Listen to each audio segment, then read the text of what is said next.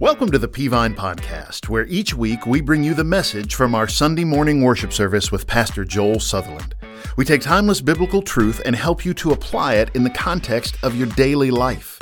If you'd like to join us live at one of our campuses or stream one of our services online, go to peavine.org for times, locations, and more information.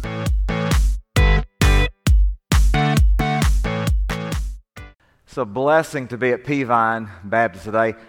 I know you know how awesome your pastor is, but I just want to speak as a longtime friend of Pastor Joel. I'm thankful for what he does in leading this church. And by the way, you may or may not know this.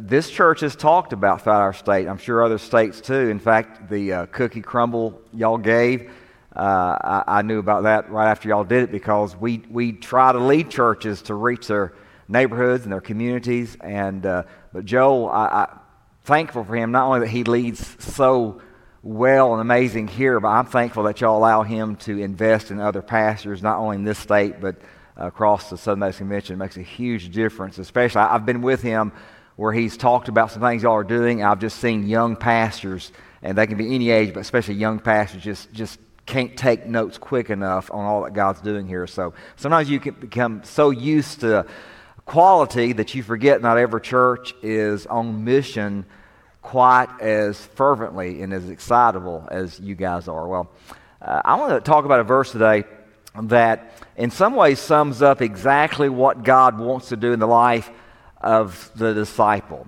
That we're to trust in God. It's impossible to do anything in the Christian life apart from faith, and that when you begin to trust God, it leads to a new way of living and a new way of acting, a new way of doing things. And the verse is found in Philippians chapter 4. Philippians chapter 4 is verse 13. It's a verse that most of us could quote, and if you don't know the chapter and verse, you've heard the verse. In fact, it's such a famous verse, it's often misquoted. I see it on t-shirts and coffee cups. I hear people quote it often out of content. And Apostle Paul says this, and by the way, my personal notes, I put this down. It's a bodacious verse. It's almost unbelievable. If it wasn't in Scripture, I wouldn't preach it, because it just seems so bodacious and audacious that somebody would stand up and actually say this. Paul says in Philippians 4:13, I can do all things through Christ who gives me strength. There's a boundless optimism in that. Now think about it. Someone joins a church next Sunday and they have this mindset. And we ask them, you think you can tithe? Can do. Think you can tell people about Jesus? Can do. Think you could be a prayer warrior? Can do. Is there anything you can't do? And Paul would say, whatever God wants me to do, I can do all things. But he puts it in the proper perspective. I can do all things in Christ. Here's what Paul is saying. Paul is saying that as a Christian, there is no demand made on my life that ultimately is not a demand made upon the living Lord Jesus, who lives and reigns in me. Now, unless we understand this, and this is not just the only verse that teaches this, it's just one of the most eloquent verses. It's taught all through Scripture. And what's taught through Scripture is it's impossible to do anything spiritual in your own strength. You can't even save yourself by yourself. It's all of faith. It's all based on what Jesus has done. It's impossible to serve God without resting upon the power that He puts in you. And so if we don't know that, here's what I'm going to do. I'm going to face decisions, and I'm going to immediately tell you my response based on my resources, my wisdom, the volunteers who would help me, the size of the church, and so on. And what God says is, no, you just need to make sure that I'm the one telling you to do something. So all through Scripture, we find can-do people. In fact, whoever is your favorite spiritual hero outside of Jesus has this verse, whether they knew it or not at the time, as a foundational truth. Abraham, your wife is past the age of having children. Can I give you a child through Sarah? and your descendants outnumber the stars in the sky. Abraham says, can do. No, I'm going to send the flood. You think you could build an ark and your family would be saved and spare and the earth will be populated again? Can do. Ezekiel, could I put you in a valley of dry bones and you preach and revival come? Can do. Daniel, you can pray when everything's easy. Could you pray in the lion's den? Can do. Hey, Shadrach, Meshach, and Abednego, you can serve me when the culture says it's okay, but what if they decide to throw you in a fiery furnace? What you going to say? Can do. Line me up. Moses, you think I could part the Red Sea? Can do. And all through Scripture, you're going to discover that the spiritual heroes are people like a David. Can you fight Goliath? Can do. And if you read that story, that's 1 Samuel 17. Daniel says basically what Paul says, but he says it in a different way. He says this. Everybody's worried that he can't do what God wants him to do, and he says this. You misunderstand, I'm paraphrasing, you misunderstand the situation. It's not me doing it. Now, humanly speaking, he went out to fight the giant. Humanly speaking, he threw the slingshot. Humanly speaking, he had the sand before Goliath. But he said, you misunderstand the situation. The battle isn't mine. The battle is the Lord's. And think about this. How would that change your Monday morning tomorrow? How would it change your week if you literally believed whatever God assigns me to do, whatever situation God brings me into, it is not a demand on me. It is ultimately a demand on the resurrected living Jesus who lives and reigns through me. I'll give you an example. I think your pastor's been preaching through Colossians. There's a verse in Colossians that says, as you have received Jesus, so walk in him. I don't know if you've ever thought about this. We don't use that phrase. You might use a phrase that says, I'm going to walk with Steve. I'm going to walk beside Steve. You may even not like me say, I'm going to walk over Steve. But you would probably never say, I'm going to walk in Steve. And Paul is really illustrating again that as we live the Christian life, we live the Christian life because we're living in the strength of Jesus. I can do all things through Christ who gives me strength. Everything that Christ puts me in. In fact, he's in prison. He's in a Roman prison writing an epistle. He would write 4 of them, the prison epistles. He's writing to a church that he planted in Philippi, and he's writing a letter to cheer them up. He's writing an encouraging letter. How can you write an encouraging letter in the type of prison he was in over 2,000 years ago? He says, I can do it because it doesn't matter where I am or the situation or circumstances. I can do all things through Christ who gives me strength. Now, here's the question.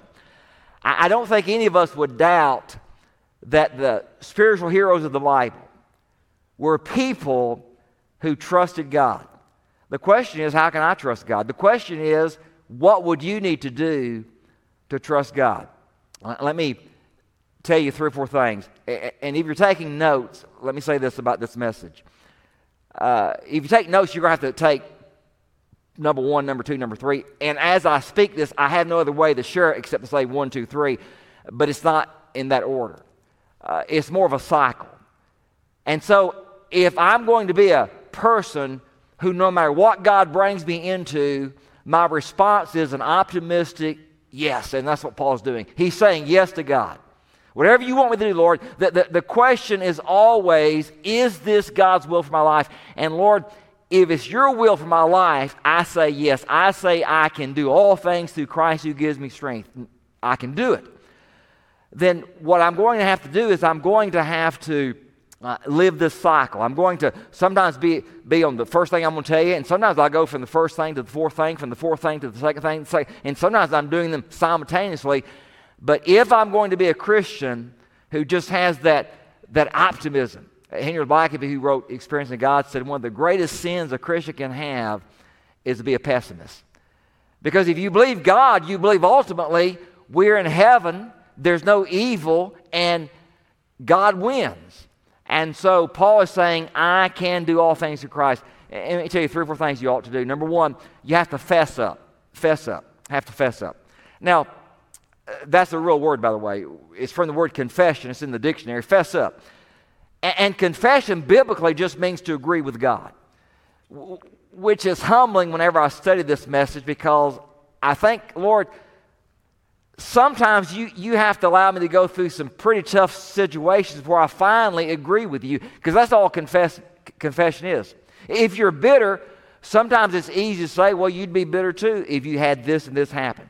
Or I have a right to be angry. I have a right to seek revenge.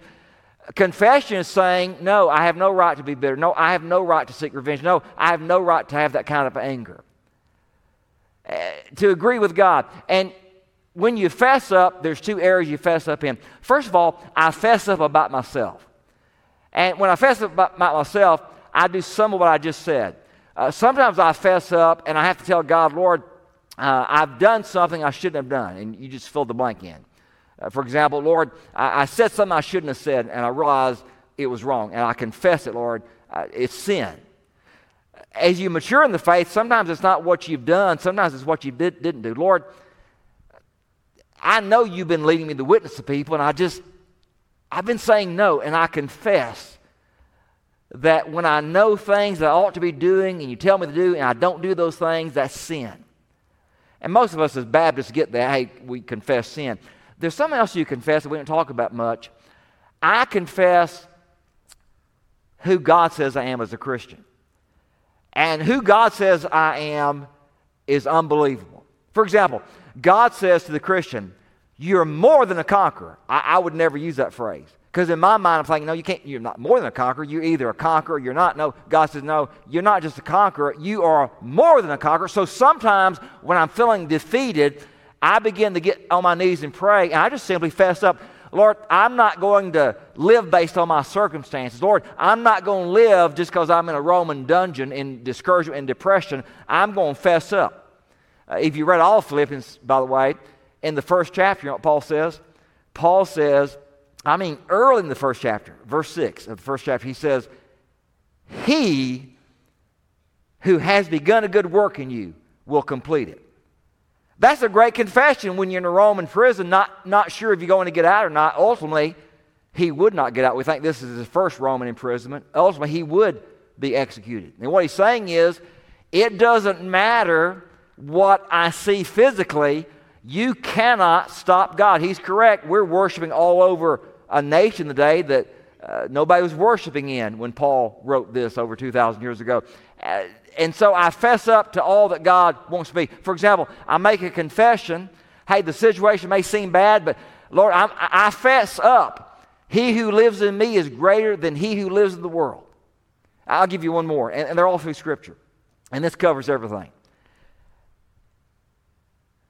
God works all things together for good to those who love Him, to those who are called according to His purpose. That sums it up. In other words, I may not see how God's going to get glory from this. I may not see how this expands the kingdom. I may not understand everything, but I'm going to fess up and agree with God that He has a unique way of doing what only He can do. And so to understand Paul, understand this. We're all excited about something.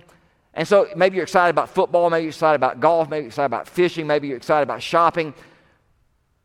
Paul was excited about Jesus. And just like some of us, and I'm one of them, can't wait for college football to start. Nothing wrong with hobbies. Paul was on the edge of his seat. He just pursued Jesus. He just kept on getting excited about Jesus. He just kept getting excited about all that God could do. And so even in a prison in Rome, he could write a book that's known as the Book of Joy. Rejoice in the Lord always. And again, I say rejoice. He just kept encouraging this congregation to be all that God wanted them to be. And when they were discouraged about his situation, he said, I want you to know that it may look bad, but this is furthering the gospel. God is using this to get the gospel out. And so we fess up. A second thing is this. We not only fess up, we have to show up. And so remember, it's a cycle. So I'm always fessing up. I'm always fessing up. I'm either fessing up about a sin that I've committed or something that I should have done that I didn't do. And I'm always fessing up about Jesus. And by the way, I include that in my personal prayer time every morning. It's an intentionality It's on my list. It's just something that I do not want to miss. I make sure there's a time where I'm fessing up about, Lord, you're great, and I just, whatever comes to my mind through this word about the goodness and greatness, Lord, you're holy, you're mighty. So I'm fessing up. But then I'm going to show up. You say, what do you mean show up? You show up to your appointed place. Reason you've got staff here, because sometime in the past, God dealt with them about serving in a specific way, and that's why they're serving. The reason Joel is pastoring here, because in his past, he was in business, and God reached down and said, no, I don't want you just to do what you're doing. I want you to be a pastor. And so that's why he is serving. The reason some people serve as deacons, the reason we were led in worship before the throne in such a mighty way a while ago is because there's some folks who were on this platform showing up to the place God's called them to. By the way, in all my years of ministry, been preaching since I was 19, I've never done what they've done. Never. I've never, ever in my life, has anybody ever come up to me? I mean, that's a long time. I'm getting old. And I was 19 years old. No one's ever come to me and said, would you do the solo today? And you don't want me to. 1 Peter 4:10 says this, each one has a gift. And by the way, we ought to fess that up too. Isn't that awesome? You mean God not only saved me and kept me from hell, He gave me a gift. Well, He gave you at least one. You may have more than one, but you got at least one. Each one has a gift. Use it as a good steward to exhibit the grace of God. And so you show up, whatever He's called you to do, and some of us have more than one thing we do, but whatever He's called you to do, you show up, you do what God wants you to do, and that's a life that's built on commitment. The reason Paul could keep pressing on, because think about it, it'd be real easy to be in a prison of his day and to think this, well, Lord, I've not done anything wrong. Lord, I'm here because I'm preaching. In fact, Lord, before I met you on the Damascus Road, I wasn't having any problems. I wasn't in prison like this. I wasn't being stripped of any of my rights. Be easy to give up, except he built his life on commitment. And commitment goes where it's got to go. It does what it's got to do. It pays what it's got to pay. Commitment is the steam that makes the dream of God fulfilled in our life. He was committed to be what God wanted him to be. And so even in prison, he didn't say, well, I'm going to rest a while. I'm going to just kind of take it easy. He looked for opportunities to minister to people. He looked for opportunities to write something like Philippians. He looked for opportunities to encourage other Christians. And so we fess up, but we show up. So let me ask you, are you showing up? And it seemed like a simple verse, but I'm going to tell you something. Joel comes back, and he's preaching. And every so often when he preaches and stuff, amen, y'all say, can do. He's probably going to have a heart attack. I mean, if everybody who was brought before God, the throne of God, and said yes to God, Lord, you've called me, and whatever that means in your life, you've called me to work in children's ministry, you've called me to do this, you've called me to do that.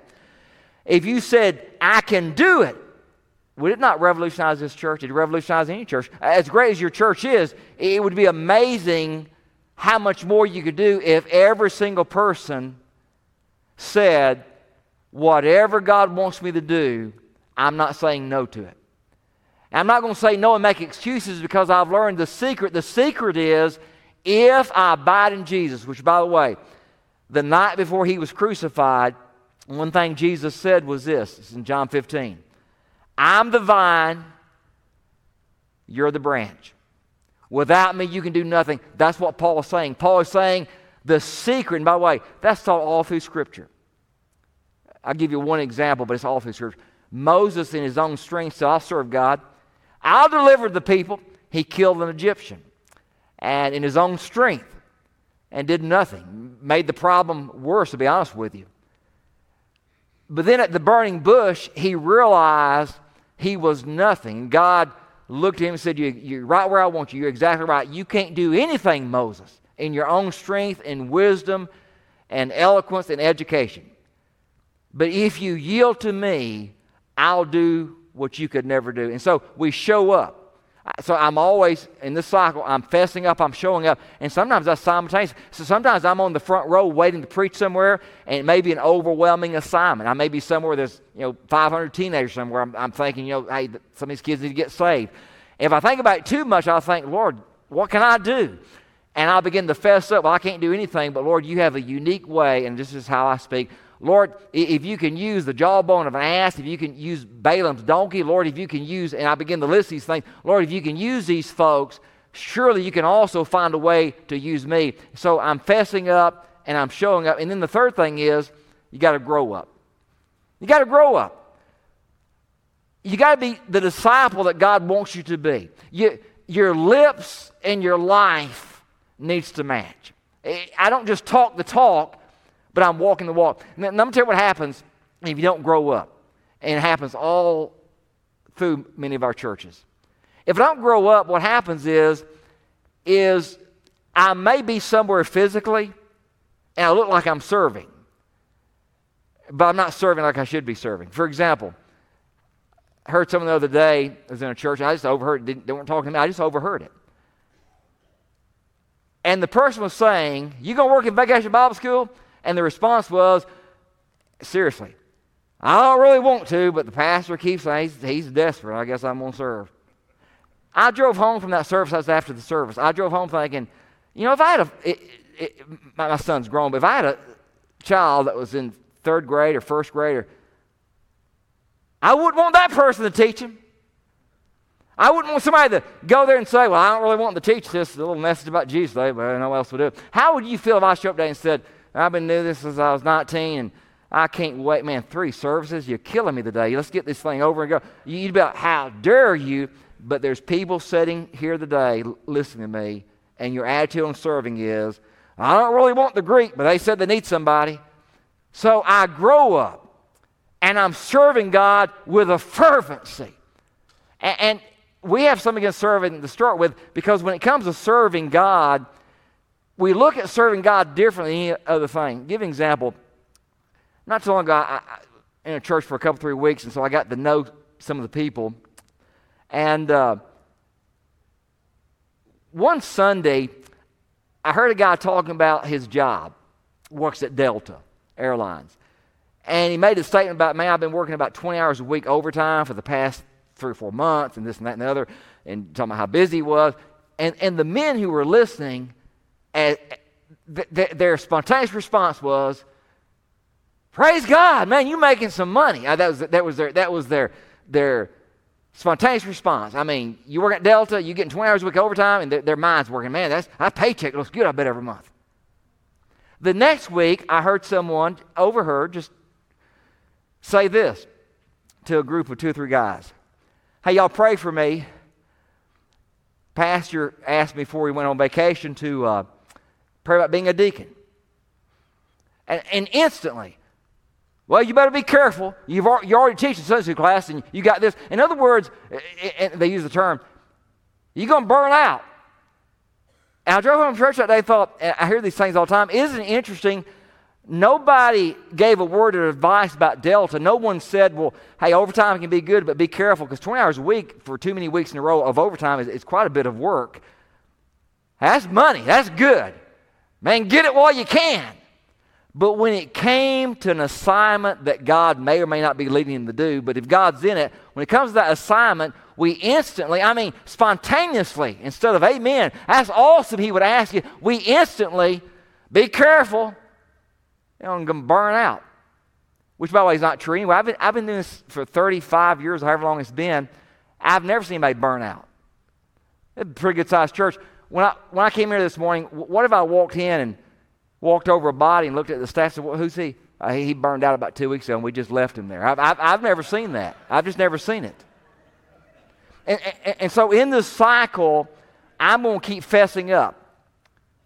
And by the way, just popped in my mind, if I'm fessing up, sometimes I may physically be tired, but I'm not going to burn out. Why? Because there's a promise in Isaiah 40. It says, those who serve the Lord, those who wait upon the Lord shall renew their strength. It's a miracle. They'll soar like an eagle. They'll run and not grow tired, and so on. So I'm going to fess up, then I'm going to show up, but I'm also going to grow up. I'm going to do it with a great attitude. In other words, especially the type of stuff I do, there's times my assignment is, hey, there's going to be 3,000 people in that meeting. There's times my assignment is there may be 25 people in that meeting. And you approach it from the perspective of, Lord, it doesn't matter. I want to be mature enough to know that sometimes when all is said and done, more got accomplished with 30 people than they did with the 3,000, because you're a God who can do things with small beginnings.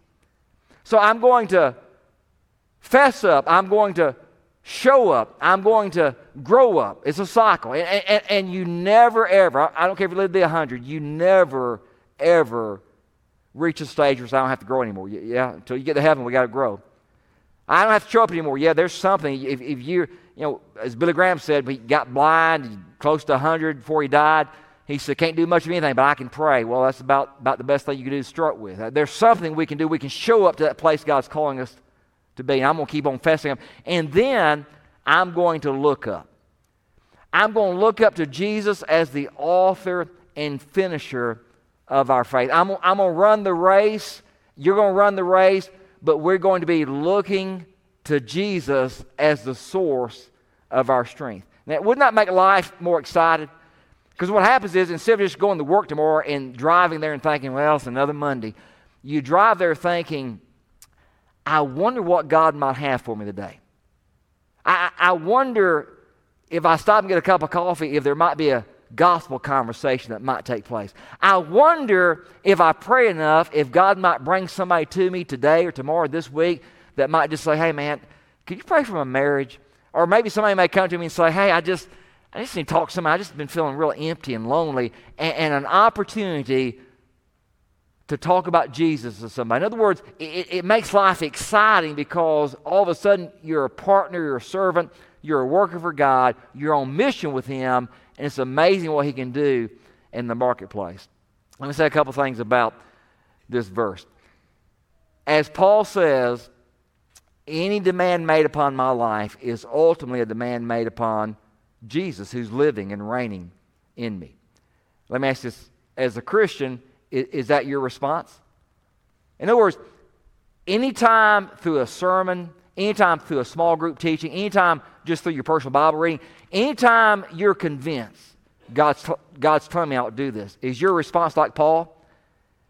Yes, can do.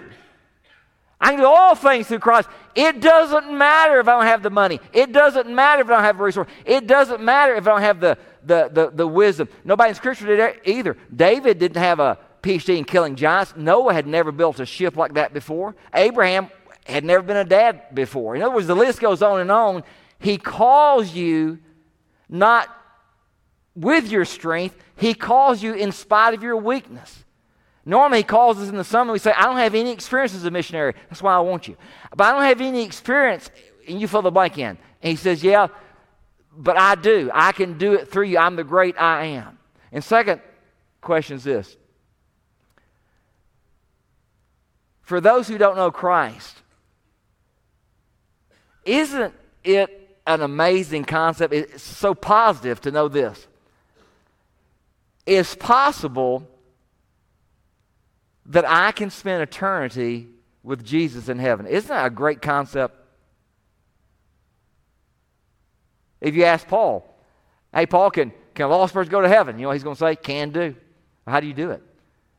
Your pastor says this all the time. Simple as ABC. You've got to admit that you're a sinner. By the way, that's fessing up. For all have sinned and come short of the glory of God. I grew up in church, joined the church when I was 14. Thought I was saved. When I was 19, realizing what we called a revival meeting back then, realized, I don't really know Him like that. I don't really know Him like this guy's talking about knowing Him. And I want to ask you, do you know Jesus in a personal way? Is He really your Savior? Is He really your Lord? Not just somebody you know a lot of things about. Do you really know Him? And then believe that Jesus Christ died on the cross. He rose from the dead for our sin. He paid the price for us. So although I'm a sinner, there's hope because of what Jesus has done. And you take those two facts and you do this, you confess it. You call upon the name of the Lord and you confess that I'm a sinner. But you also confess, Lord, you're a Savior. And so I repent of my sins and ask you to come into my life. As we go into an invitation time, I'm going to encourage you. There'll be some staff members down front. If there's a decision you need to make that decision today. Altars are going to be open. You may be here and you may say, I don't have that attitude as a Christian that says yes. I don't have that attitude that says can do. Why not? You can have it today. Or you may be here and say, I have a lot of questions, a lot of doubts about my salvation. Or you may say, I don't have any doubt about it. I know I'm not saved. Why would you leave here today, as Joel often says, when it's as easy as ABC, to know what to do? You just have to do it. Let's pray. Father, I come before you today. And Lord, I thank you and I love you. I thank you for such an amazing verse. It just almost seems unbelievable, except we know you said it through Paul. It's the truth. Lord, you live in us, and there's nothing that you put on our life. There is no demand that we cannot say yes to, because it is you that works through our life to overcome any obstacle and to do anything that you want done to expand your kingdom. I give you this invitation time, Lord. I pray for the person who's here who doesn't know you. Father, in their heart, they have all these doubts, and some of them don't have doubts. Some of them they know they don't know you. I pray, Lord, that they won't say no to you today. I pray that they would come and talk to one of our staff guys and just say, I'm just not sure about heaven. And Lord, I pray for the many Christians here today who would say, I know I'm a Christian. I know I made that decision. But I'm more of a can't-do person. I talk more negative than I do positive. I don't live in that cycle like I should, but I want to. I pray that you would help them to make a commitment that would bring honor and glory to you. In Jesus' name I pray. Amen. Thank you, Steve, for that incredible message. And what a great reminder. I love that verse, Philippians 4:13. I can do all things through Christ who strengthens me. What an encouragement for us this morning, and that whatever situation that you're going through, whatever you're facing that seems or feels insurmountable, God will give us the strength to do what we need to do and to get through what we need to get through. And maybe you're listening this morning and you never put your faith and trust in Jesus. And it really is as simple as you understanding and acknowledging to God that you're a sinner and that you can't save yourself. Believing that Jesus died on the cross, that He was buried, and on the third day He rose again, conquering sin, death, and hell for you. And then confessing that to Him. Romans 10 verse 9 and 10 says, if we believe in our heart and we confess with our mouth, we will be saved. And if you've never done that this morning, there's no better time than today. It begins with you telling God this: Lord, I'm sorry for my sin. God, I'm asking you to forgive me of my sin. I admit that I am a sinner. I believe that Jesus died on the cross, that He was buried, and on the third day He rose again, conquering sin, death, and hell for me. Lord, I ask you to come into my heart, take away my sin, be my Savior. Lord, I give my life to you in Jesus' name. If you prayed that prayer for the very first time this morning, we want to connect with you and we want to celebrate with you. And so if you would click on the link that we've just dropped in the chat box that says, I commit my life to Christ. And we're going to connect with you. We're going to send you some information on what the next steps are for you in your faith journey with Jesus. It has been awesome to be together this morning. I'm thankful for our time together each and every week. God bless you, and we'll see you next week. We hope that you've enjoyed the message this week as we help equip you to apply God's Word to your daily life. For the latest updates about what's happening around Peavine City, be sure to connect with us on social media. For more information about Peavine, to get in touch with us, or check out one of our services, visit us at peavine.org. Thanks for listening.